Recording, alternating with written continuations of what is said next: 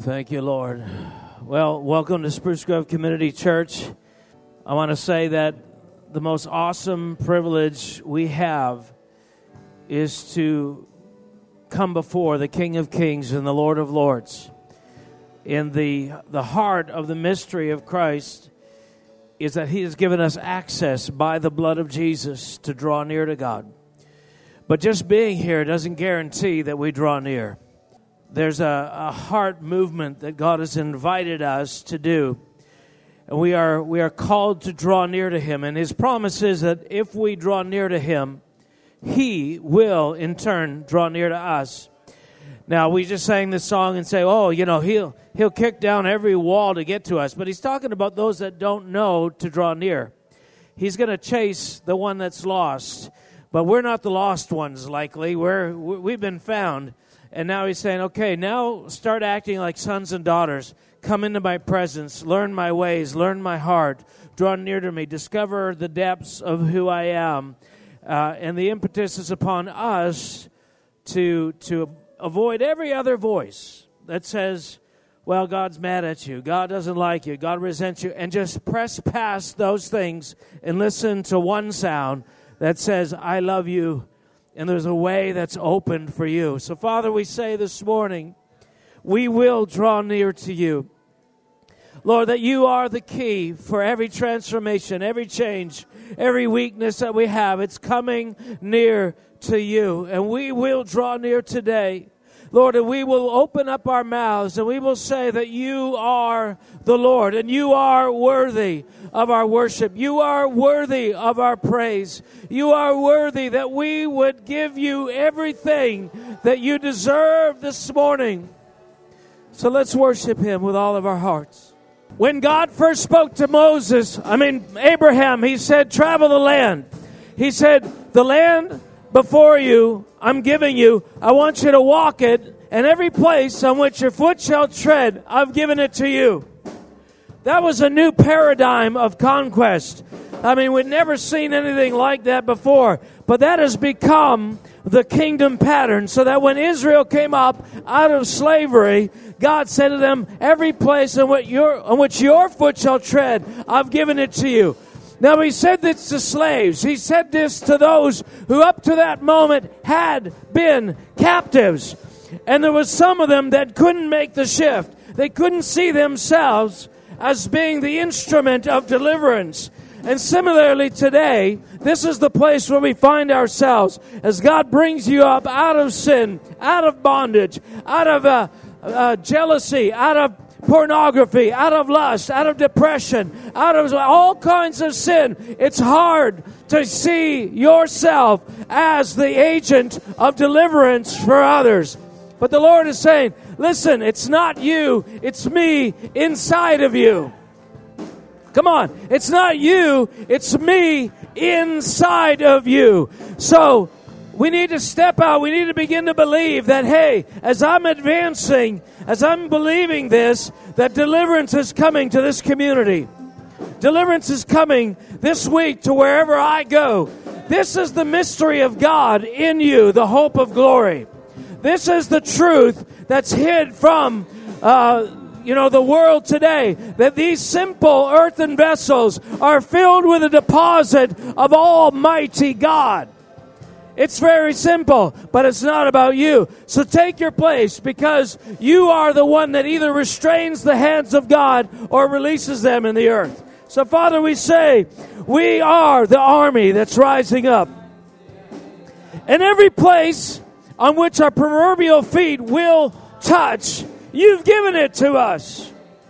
We believe that. We declare that. We speak it. Even if we don't fully agree with it right now, we speak it because we know it to be true. Rise up, Lord, in our midst. So, Lord, we declare today. Now, when I declare this, I want you to say amen for yourself. I want you to say amen for your grandkids and your children and your neighbors and the coworkers that you're thinking of. Anybody in your life. Because the principle of the kingdom is this, is that everything that was made was created when God spoke. And when He created us in His image, He said, you need to speak things into being. Without which, by faith, you need to say the victory is near you. And he says, it's in your mouth. You need to call those things which are not as though they are. That's who I've made you to be. But it takes a certain kind of boldness, a certain audacity, and if we are sheepish, if we don't believe, it's very hard for us to say, because, what if I say something and it doesn't come to pass? Well, you know what? What you do is you just erode some of the pride in your life. That's all you do. That's the only thing you lose, is pride. And so we are being fashioned in the image of God. And he is saying, I'm raising up sons and daughters in my image to do what I do. You are the body of Christ. The body of Christ includes a tongue, and includes hands, and includes feet. And we are the agency through which God is extending his kingdom. So we say today, Lord, we will have our inheritance. We will have, Lord, the deliverance that you promised us. We will see our children serving the Lord. We will see this community bathing in a manifestation of the presence of God. Lord, we will see the glory of God hover in the air over this community, and people knocking on the doors of churches when they're not open because of the presence. God, in Jesus' name, you will break every chain. You will break every chain. In Jesus' name. Now get your eye on a chain that's threatening you. Some bondage in your life. The enemy keeps saying, I got you over this. I got you here. You just point at that thing in your spirit and say, no, God is going to get this. He is going to have everything. And he's going to conquer this. I'm going to conquer this. Christ in me is going to conquer this. Lord, we believe that every knee will bow. Every tongue will confess. That not only will every tribe and every nation come before you, but every stronghold will be conquered. No stone unturned. I believe it. Can you say amen? Can you really say amen? Let's shout amen. Yes! Amen. Amen. Hallelujah. Thank you, Lord. Well, let me read a scripture here. Now, before I read this, because I don't want to scare anybody, but have you read the Bible?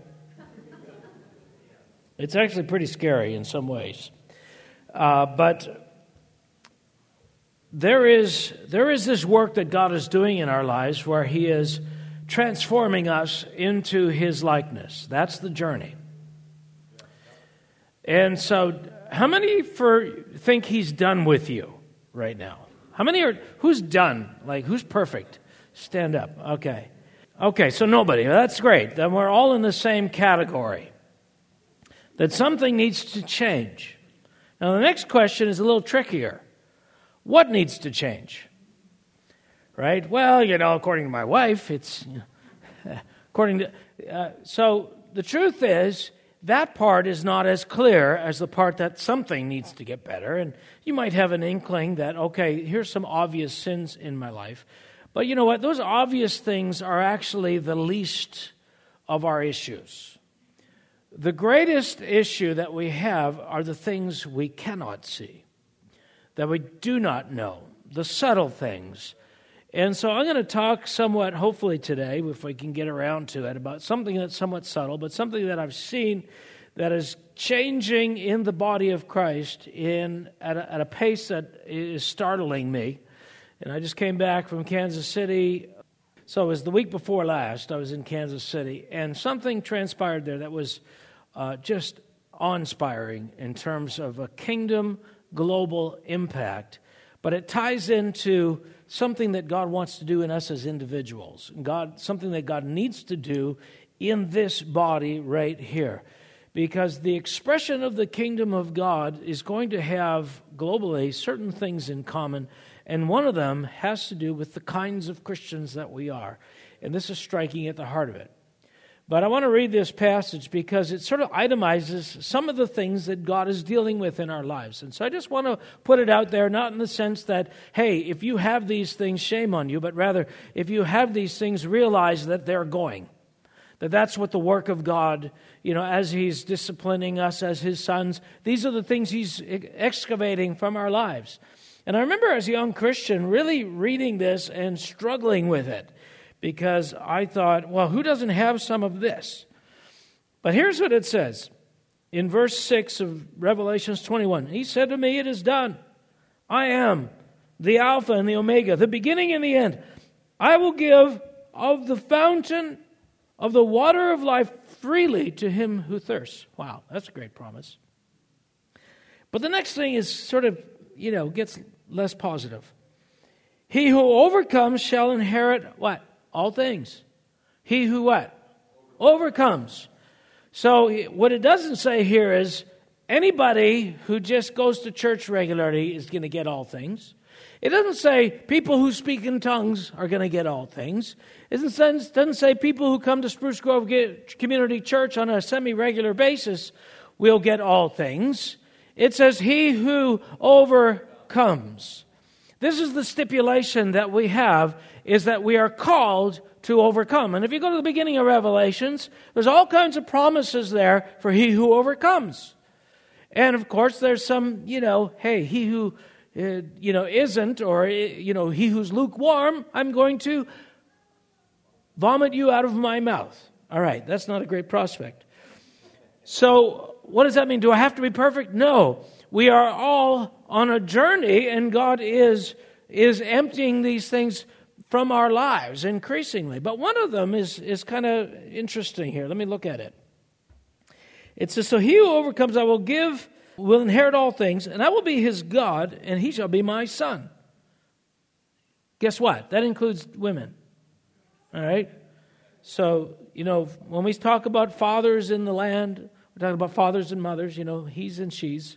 When we talk about sons, we're talking about he's and she's. But here's the list. But the cowardly, the unbelieving, the abominable, murderers, sexually immoral, sorcerers, idolaters, and all liars shall have their part in the lake, which burns with fire and brimstone, which is the second death. Now, most of those, whether we are involved in these or not, we kind of think, oh yeah, I can see that. But the one that really struggled with me, because I read it in the King James, and it was the fearful. Like the cowardly was translated the fearful. I thought, well, everybody I know has some kind of fear. So who qualifies? And we can't be thinking of that way. I need to cross this magical, invisible threshold in order to be included. Otherwise, I'm not even sure if I'm safe. That's not what we're talking about. What we're talking about is the process of transformation. All right? Your salvation is by the blood of Jesus. But he says then in Hebrews, he said, but the discipline of the Father and his work in your life makes you partakers of his holiness, which is different than being saved. Being a partaker of his holiness qualifies you to function in the kingdom in a unique way. Getting saved qualifies you to get eternal life. Very different things. Okay? So when I'm talking to believers about the journey, I'm not talking about whether you get to heaven or not. I'm talking about how much you're participating in the transformation that gives you a role in the eternal kingdom. Very different.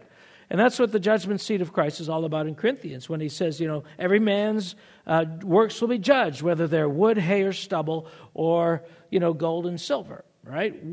And it says this, it says the ones that endure after they're tested, the ones that are made of eternal substance, then he will have reward. But even if you don't have any of those, if you have none, you're still saved, but he says by fire. Well, anyway, so I'm not talking today, this is not an evangelistic message, this is a message to those, because my passion is, and my role is this, is that there's an eternal inheritance that we're stepping into, and we're being qualified for it right now by how much we participate in this journey of drawing near to him and being transformed by his presence. And so my role is to isolate what are the things that tell you you're drawing near or drawing far. What are the things He's after? What does the nature of Christ look like? What does proximity to God feel like? What are the things that He requires? What are the protocols of drawing near to Him?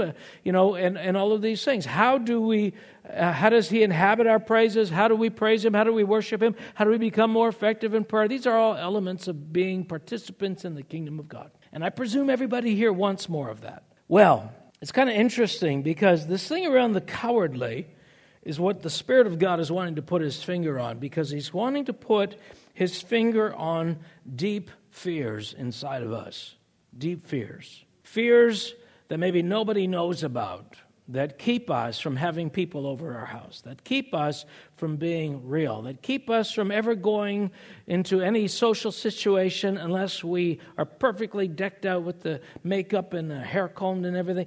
All of these insecurities and fears, God is wanting to free us from, because whether we know it or not, those fears keep us from a deeper connection with Him, and equally important, it keeps us from a deeper connection with each other. So, this last week, and I don't want to belabor it, but what happened in Kansas City was the bomb. I'm telling you, I just met yesterday with Justin Rizzo at the House of Prayer event here, and another guy that was with him, Fady, and an Egyptian guy, and they were telling me some testimonies of the fallout of the gathering that was in Kansas City. They weren't at any of the events, but they're like things are happening.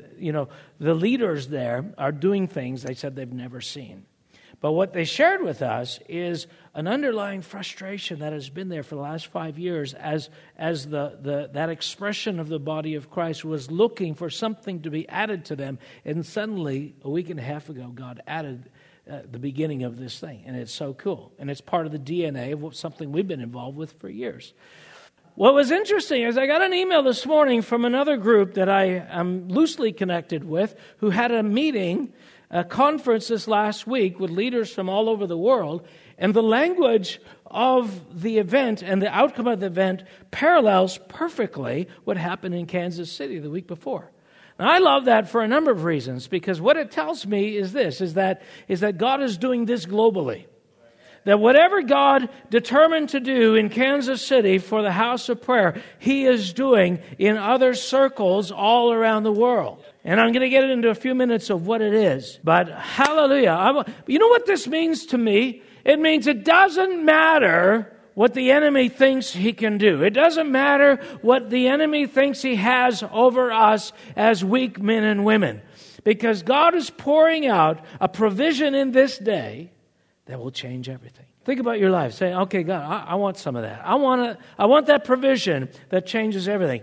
My wife wants it for me, and I want it for my wife. I want it for my kids. I want it for the neighbors. Right? God, do this thing in us in Jesus' name. So the heart of what I'm about to talk about is that He would facilitate doing this thing. I'll tell you a little story, because, of course, when I start saying something like, God doesn't like this, our tendency, and this is universal, our tendency is to find ways to keep ourselves from identifying with the thing that God doesn't like. Oh, that's not me, because I'm this other way.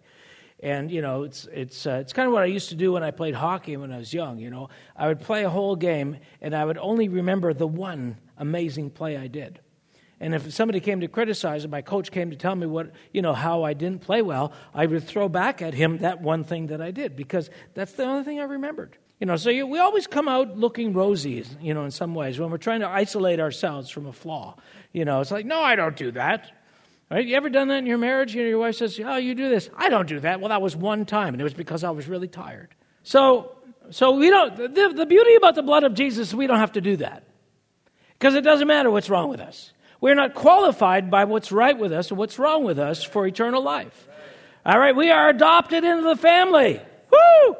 And so a part of what we're trying to touch on is, what is the fear that makes you feel unqualified when we start to talk about defects? What is that thing that starts to say, I don't want to be guilty of that because it makes me wonder about my sense of security in God? And we want to get to the place where we don't wonder about that. And that can be had regardless of our accomplishments. which is a beautiful thing. But, so a few years ago, actually way back when I was in Bible college at Christ of the Nations in Dallas, Texas in the early 80s, my church organized a ski trip. And I went on this ski trip. Now, they were all Texans, they're from the south of the United States largely. I was a Canadian, so I was by far the best skier among them, though I'm not really that great. But I had skied more than anybody and everybody, and so it was really interesting because I was, I had a shirt, when I was a teenager, Black Diamond, because we had to do the Black Diamond trails. And if you've skied, you know what that's about, right? And it wasn't that I was that good but I had the courage of one that had the skill. Okay. Plus, I wanted to be able to say that I did. That's all I do is Black Diamond. This mogul 30-degree inclines. That's for women and babies. Most women are better than me, I know. But anyway, so we went to this thing, and of course, I do what I always do, which is go full bore. I mean, so we got back after the first break, and 4 or 5 of the Texans are sitting around there bragging about their accomplishments. And the one saying, yeah, I never fell down once. And I thought, what? What measure is that of an accomplishment? I fell down like 50 times, and I'm way, way better a skier than you. But I thought, what is that thing where you measure, like I measure accomplishments very differently than I didn't fall down. But I started to think about the timidity of one whose goal, setting the bar really, really low because you actually have a low skill level. And so accomplishment for you is very, very different. But I thought about, no, this is not about not falling down. You would have been better off if you fell down 20 times because it means you were pushing yourself. But here's the thing, is that in this life, both in the natural and in the spiritual, there are those that push and run and always are lunging at the impossible. Always lunging to do things they cannot do in order that they can. And those end up being leaders in our culture, leaders in industry, leaders in business, leaders in sports, leaders in every way, because they don't have the timidity of the ones who are always trying to protect something. Whether it's your body or your reputation or your life. Now, this has a factor, as you can see, related to what we were just talking about earlier about what's happening in our government, in our land. Right? If your impulse is to be in that lukewarm middle group of where your prime motivation is survival, then you are hesitant to risk. So God is actually looking for a people for whom survival is not a priority. Man, how do you get that? Well, I shared this idea some time back. I love these super duper hero movies, right? And there's loads of them now, and I can't remember the different names, but you got the X-Men ones, right? Everybody loves Wolverine because Wolverine epitomizes this sort of kind of selfless courage, and he just goes in. Well, it's easy for him because he has a healing gift, right? But he knows that, if, I get gutted, everything just grows back. It's like, he could charge into the battle, charge into situations that other heroes can't because he has this security in the knowledge that my body heals. Well, this is what God is trying to give us as kingdom, as sons of God, that you can do anything because you will heal. You can do absolutely anything because you will heal. And so the question is, what ways are you confident that you will heal? Are you confident in physical healing? Are you confident in relational healing? Are you confident in emotional healing? I remember years ago, people asked me, how is it that you always can, walk with people who don't like you afterwards, whatever. Like, how do you do that? By forgiving. You could track that thing. When I was a young Christian, God told me you need to forgive. The scriptures that stood out to me, right, is that one parable we all know, right? Is that the one who doesn't forgive. There's a parable where they were forgiven a great debt, and they find a servant who owes them a pittance of money, and then they throw them into prison. And then the master hears about it, and he takes them and he throws them in the prison. Then Jesus says this. He says, "So shall my heavenly Father do to you if you do not forgive." So I thought, oh, okay, got to do that. Right? Because I don't want to be thrown into a prison by the hand of God to be tormented. And that metaphorically probably has a lot to do with fear, because fear is torment, right? So I don't want to be thrown into a prison of fear because I don't forgive. So I made every effort to forgive. And I mean, anytime I had anything against anybody, even if it surprised them, I confessed it and got rid of it. And so I grew in my capacity to forgive. And when people hurt me, when people did things, at first it was just mild stuff. They didn't talk to me. I forgive them. Well, you probably should have been repenting for being such a child. But anyway, good on you to forgive. Right? But anyway, so I practiced that on increasingly dire situations, to the point where I was able to forgive people who were actively trying to discredit me or attack me or whatever. And so I, like X-Men, like Wolverine, I can charge into any relationship. I can do that. I can extend my soul to people. I don't have to qualify them 100 different ways to make sure that they never do anything to disappoint me. Wow. The security of that is amazing, right? I can charge into this and out without fear of being hurt. So if you have hurt, unresolved hurt, wounding, emotional wounding, you can't do that because you haven't yet discovered the capacity to be healed. But as you discover the capacity to be healed, you become increasingly reckless with your love. And there's something in that that's amazing for us. But there's more than that. Amen? Way more. I just got to remember what it is. So I'm going to come to some scriptures. So I want to read a pile of scriptures here. And I'm going to reference them arbitrarily here and there as it feels good to me. 2 Corinthians 4:7 says this, "But we have this treasure in earthen vessels, that the excellence of the power may be of God and not of us." Now you're going to see the relevance and the connection between all these scriptures, besides the fact that they're all in Corinthians. That's 2 Corinthians 4. And there's a preeminent principle there that we're going to touch on. So remember that one. "But we have this treasure in earthen vessels, that the excellence of power may be of God and not of us." What that is referencing is that there's a power that God put inside of you, a deposit that is responsible for everything good in your life, and He put it in your holy vessel, your exquisite vessel, your perfect vessel, your glorious vessel, your earthen vessel, your incomplete, bodily, wretched, broken form that's aging and losing its, if it ever had anything, it's as you get older, you lose everything you think you had. That body is the container for the ultimate power and glory of God. This is the mystery of godliness. Christ in you, the hope of glory. All right? Key principle. The next verse is 1 Corinthians 1:25. He says, "Because the foolishness of God is wiser than men, and the weakness of God is stronger than men." Then in 1 Corinthians 2:3, Paul is saying, "I was with you in weakness, in fear, and in much trembling." 2 Corinthians 12, verse 9, he says, "And he said to me," now this is the scenario where Paul has a thorn in his flesh, something that happens to him that he can't seem to get over or get past.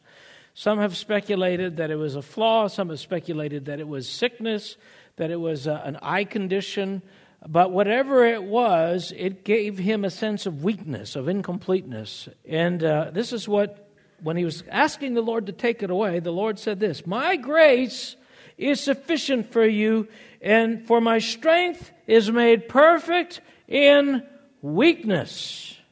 Therefore, most gladly," he says, "I will rather boast in my infirmities, that the power of Christ may rest upon me." Now, this message touches many areas, but one of the things it touches is the nature of the true apostolic.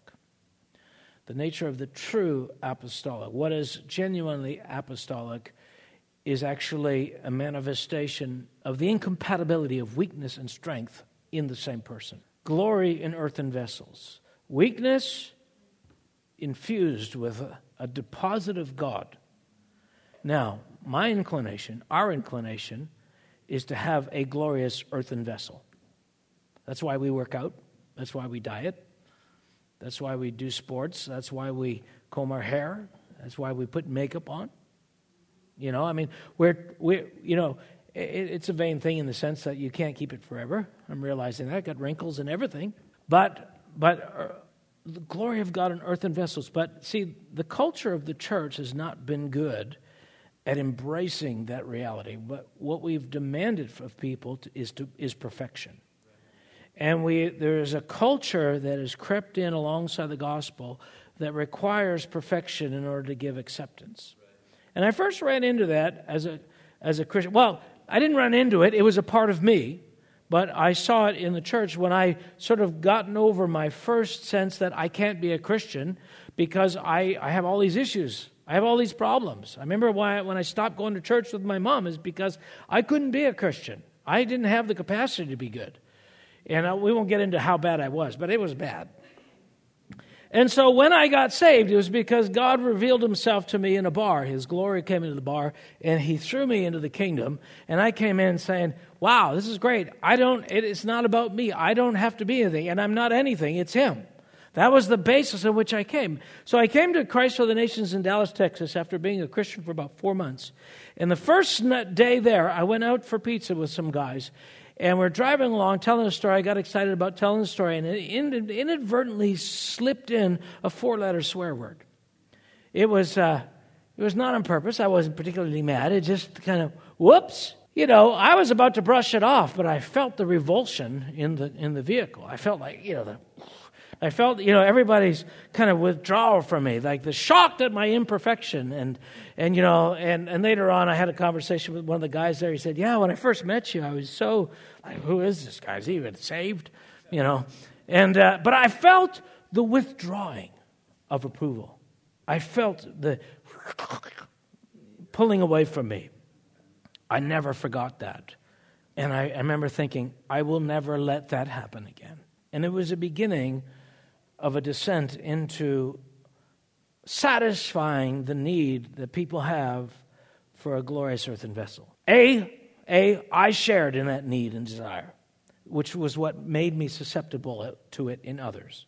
Now realize that, okay? Whatever that you are victimized by that's in others, you have, okay? The reason why it's so effective on you is because it's inside of you, okay? If you didn't have it, if you didn't, on some level, even though you're trying not to, if you didn't connect with that value system, it would have no hold over you. And so I'm not blaming the church of that era for having this. These are all immature Christians anyway. They're just kids, right? Trying to find out what God wanted with our lives. But so, I was the same as them. So I'm not faulting them for having, the Christian, what's wrong with the church is this. No, it's what's wrong with us. We are the church. Okay? And so whatever exists in the church that you are not changing, you have. Okay? That's the way we need to approach it. So anyway, but I remember there came a time when God visited me with his love and seemed to deliver me from the need to be perfect. Okay? And it was a quantum leap. And it would take too long to share that testimony. It was an amazing moment in my life as the love of the Father came and visited me and touched a profound and deep insecurity that was in me around the Father's love. It was a moment that was just crazy. But it wasn't finished. Years later, I found myself in our church in Vancouver, Church of Zion, with Pastor Gideon, my pastor, Pastor Bob Birch, and David Demian was there. And at that time, now this is one of the reasons I'm sharing this is because this is at the heart of what we call the gatherings. This is at the heart of what happened in Kansas City last week. So in our church, David Demian, of course he's Egyptian, he's got an Arabic culture he's grown up with, and he shared with us as leaders, he said, I was on the pastoral team, he said, listen, there's something in the Western church that we don't particularly share in the same way, and it's a problem. And so we're going to do this thing in the church. He said, basically, there's this belief in the Western world that you can be close to God, but not close to people. And he said, but the kingdom paradigm that is real is you're never more close to people than you are to God, and you're never closer to God than you are to people. That the litmus test of your love for God is your love for people. And we know that to be true if you've ever read 1 John. All right, that's the whole message of 1 John. Okay, if you hate or disapprove, if you withdraw from these, then you're withdrawing from him, because the evidence that you love him is you love his children. Equal. Make sense? I mean, it might be shocking, right? But there we go. So anyway, I thought, oh, this is going to be great. Yeah, this is super. We white folks, we need something, right? Anyway, so we did this thing for 3 months. I was just a participant. I didn't know what it was going to look like. We started meeting twice a week, on Wednesday nights, on Saturday nights. On Saturday nights, we'd have a dinner, and we'd eat together, and then we'd have about a 3-4 hour meeting. Wednesday nights, we'd come together, have coffee, and we'd go into worship. And here's what happened. David Demian would take the leadership, and he would start to share about his weakness. I didn't realize that at the time how biblical this was, but as we were going through this over successive weeks, all these scriptures start coming to me about the apostolic model that Paul embraced around weakness. And I remember reading that. How do you rejoice in your weakness? How do you celebrate your weakness? What is that about? It's like, but it's biblical, so I'll say it. Right? Yeah, I value my weakness. No, you don't. Anyway, so we're going through this, but he starts doing this thing, and it was mystical in its impact on us, and me in particular. Because at this time, I was traveling all over the world, speaking at events. I had taught a couple of years at Christ of the Nations Bible School in Vancouver. I was in ministry. We were part of the pastoral team of Church of Zion.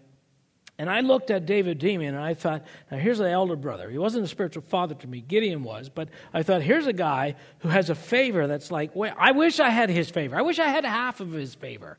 So he's like running ahead of me. So I'm trying to figure out what needs to happen in my life so I can be like him. Like I can grow this way and have this kind of impact on the world around me. So I'm looking at him, and what he starts talking about is all his defects. And what he starts doing in the meetings is not talking about defects that he overcame years ago. He's talking about ones today. Now, the model I had seen was, God can do anything. He did this in me. Come on. What's wrong with you? Right? It was like, be inspired by my success. That was the model that I had seen. I have faith, you could have faith too. Get rid of your unbelief. Come up out of this, come up out of that. But it's always, come up where I am. Right? It was always victory oriented. Let me show you my strength. That's what it was. And so he starts doing this thing where he's sharing his weaknesses. And he's encouraging others to share theirs.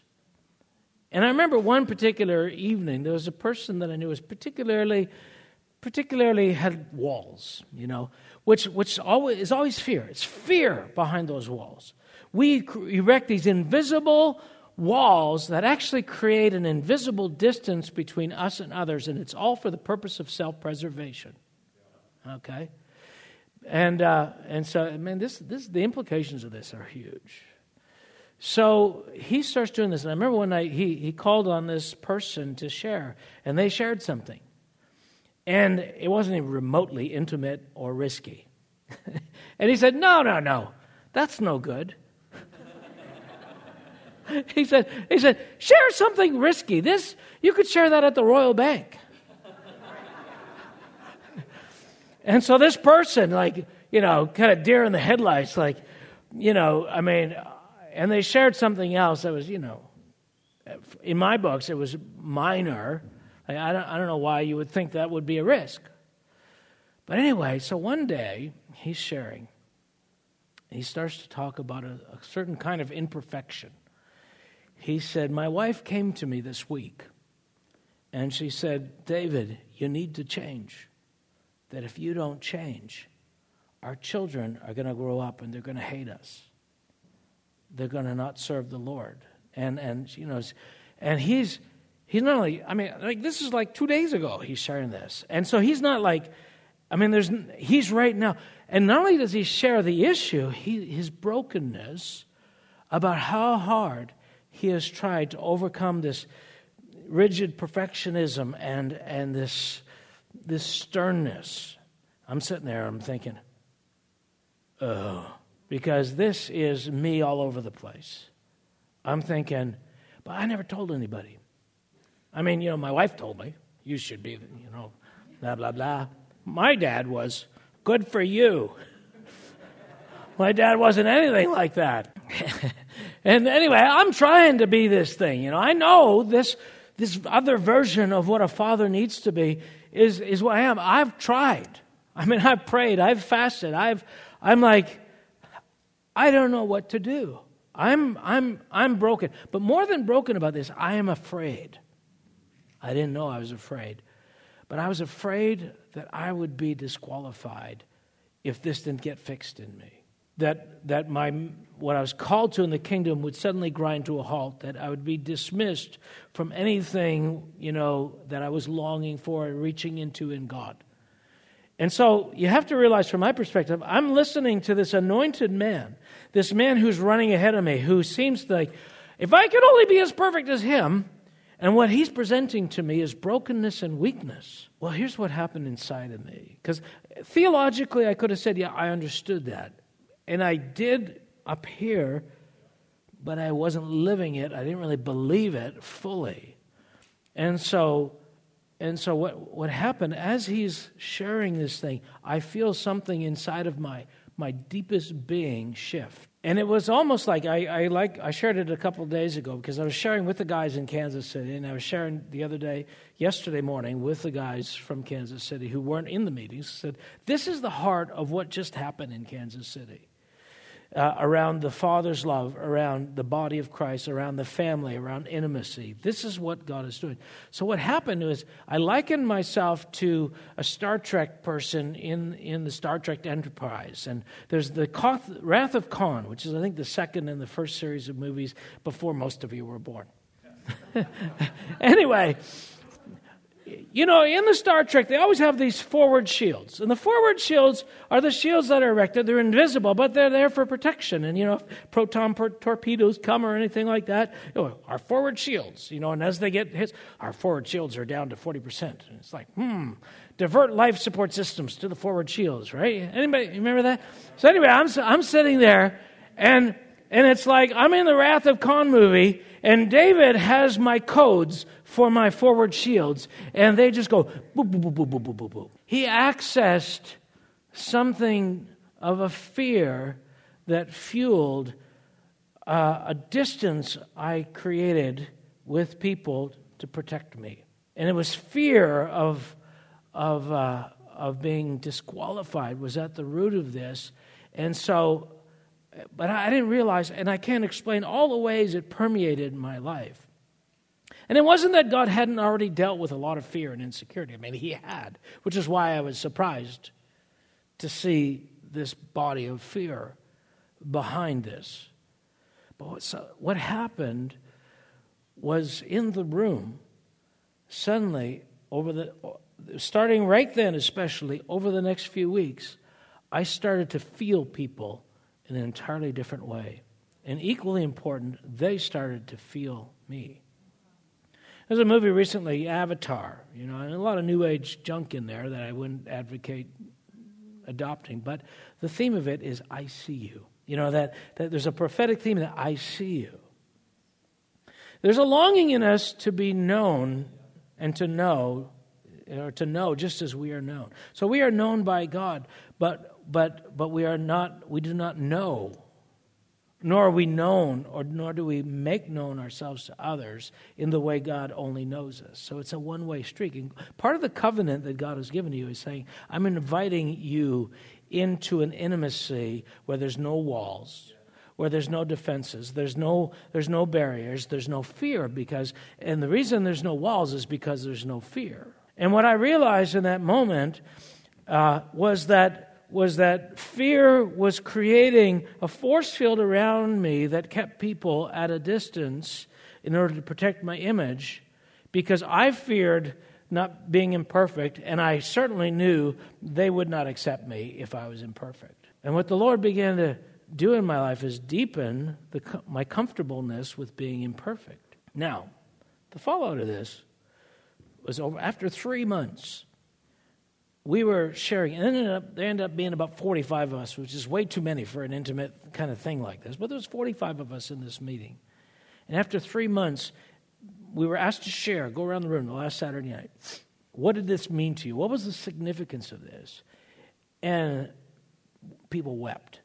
They said, I've never felt so completely accepted or known or intimate. And these were the language, these were the words that started coming out. It was this embrace that had entered us, not because we understood the love of God differently, but something in us shifted for us to receive the love of God and then be able to see and be visible to others. It's profound. Profound. Now, that wasn't the end of it for me, and God has done a lot of things then. And we are all on a journey and evolving into the kinds of fathers and mothers God wants us to be spiritually for the body of Christ. But this issue here is preeminent amongst all of the issues. And it touches this scripture here. And I mean, there's a bunch of scriptures I could read about, the false apostles and how they displayed their strength. And Paul talked about that. But this is the passage I want to leave with you as the pillar. We have this treasure in earthen vessels, that the excellence of the power may be of God. That your life in Christ is not how good you are, but your life in Christ is this thing in you. And what keeps us from having intimacy and loving others and risking with others is the fear if they really knew us. If they really knew us, they wouldn't like us, because all of the negativity, all the fear, all the bitterness, all the judgment, all the self-righteousness, if all the stuff you never show anybody. And I'm pretty open. No, you're not. There are degrees of open. You might be more open than the more fearful person to your left or right. But there's what we got to say. Listen, there's a level of freedom you don't know anything about, but I'm bringing it to my body. And the apostolic ministry that's coming, the body of Christ, the love that's coming, the capacity to live as family that's coming is deeper than you could possibly know. And so this last week when I was in Kansas City, and I remember being in one of the meetings, and one of the key leaders looked at the Chinese. Now, it was the Chinese who were championing this event, because it happened because of a prophetic destiny word that Bob Jones gave Mike Bickle 35 years ago about the Chinese coming and the connection with Asia. But we're in this meeting, a leadership meeting, and this key leader says to the Chinese leaders, he says, I want what you have. He said, you are oozing love that I have never seen. Now, this is no small accomplishment when a global leader of a not too insignificant stream says something like this. I want what you have. What is this? And something came on her. And she entered into a level of intercession in the open meeting where her husband said, I've never heard this sound come out of her. Well, apparently now at House of Prayer, she is doing things that they said, I've been there 15 years. I have never seen this done anywhere. Like this intimacy, this love, this shift of culture and behavior, I've never ever seen it. And they're all like kind of stunned. Like, because, wasn't it that they were bad Christians? They're amazing Christians.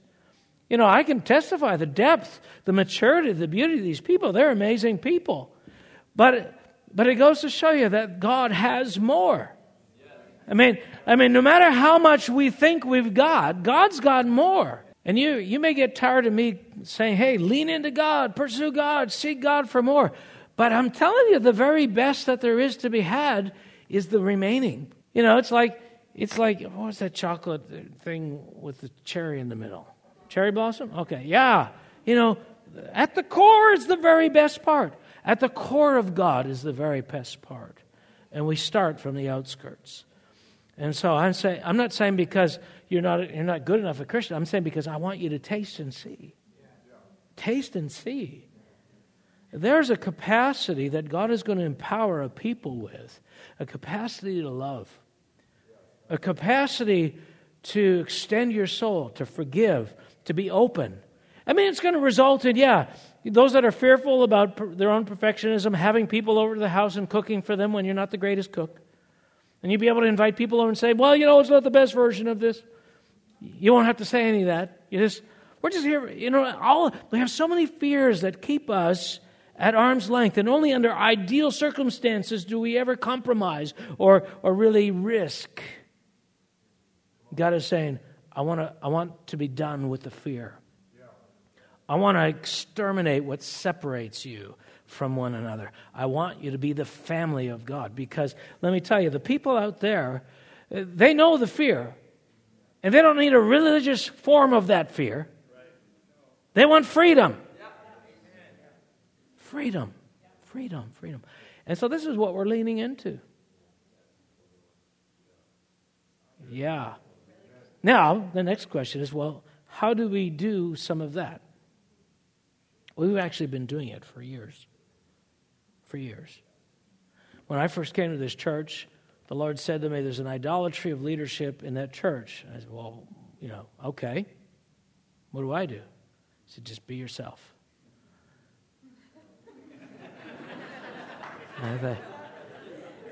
I'm not sure they're going to like me. Right? Anybody with gifting and anointing is beautiful from a distance. Up close, they totally got an earthen vessel.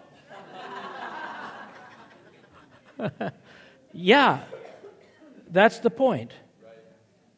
And when you're ready to accept the fact that you have an earthen vessel, you will unlock the abilities of God on a whole other level in your life.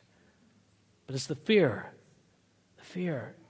torment of fear. So, Father, today we want to thank you. Holy Spirit, you are touching on the torment of fear, the fears we don't know, fears that keep us locked up in ourselves, fears that keep us from going into social situations, fears that keep us from speaking, keep us from interacting, keep us from going to church, keep us from having people over at our house, keep us from doing something new on the job, keep us from all kinds of expressions. God, freedom needs to characterize our life. And so, Lord, we say, we give you permission today to begin to uncover and deal with the fear.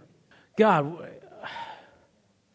we give you permission, Holy Spirit, to deal with the fear.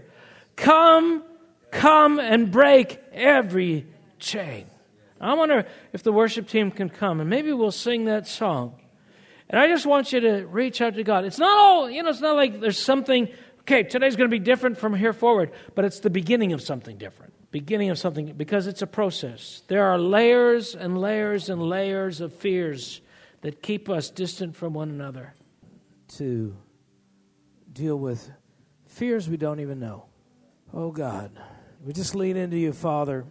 Lord, we can't even conceive of freedom beyond what we know, because you've done so many miracles in our lives. But Lord, what more is there to find we want to find?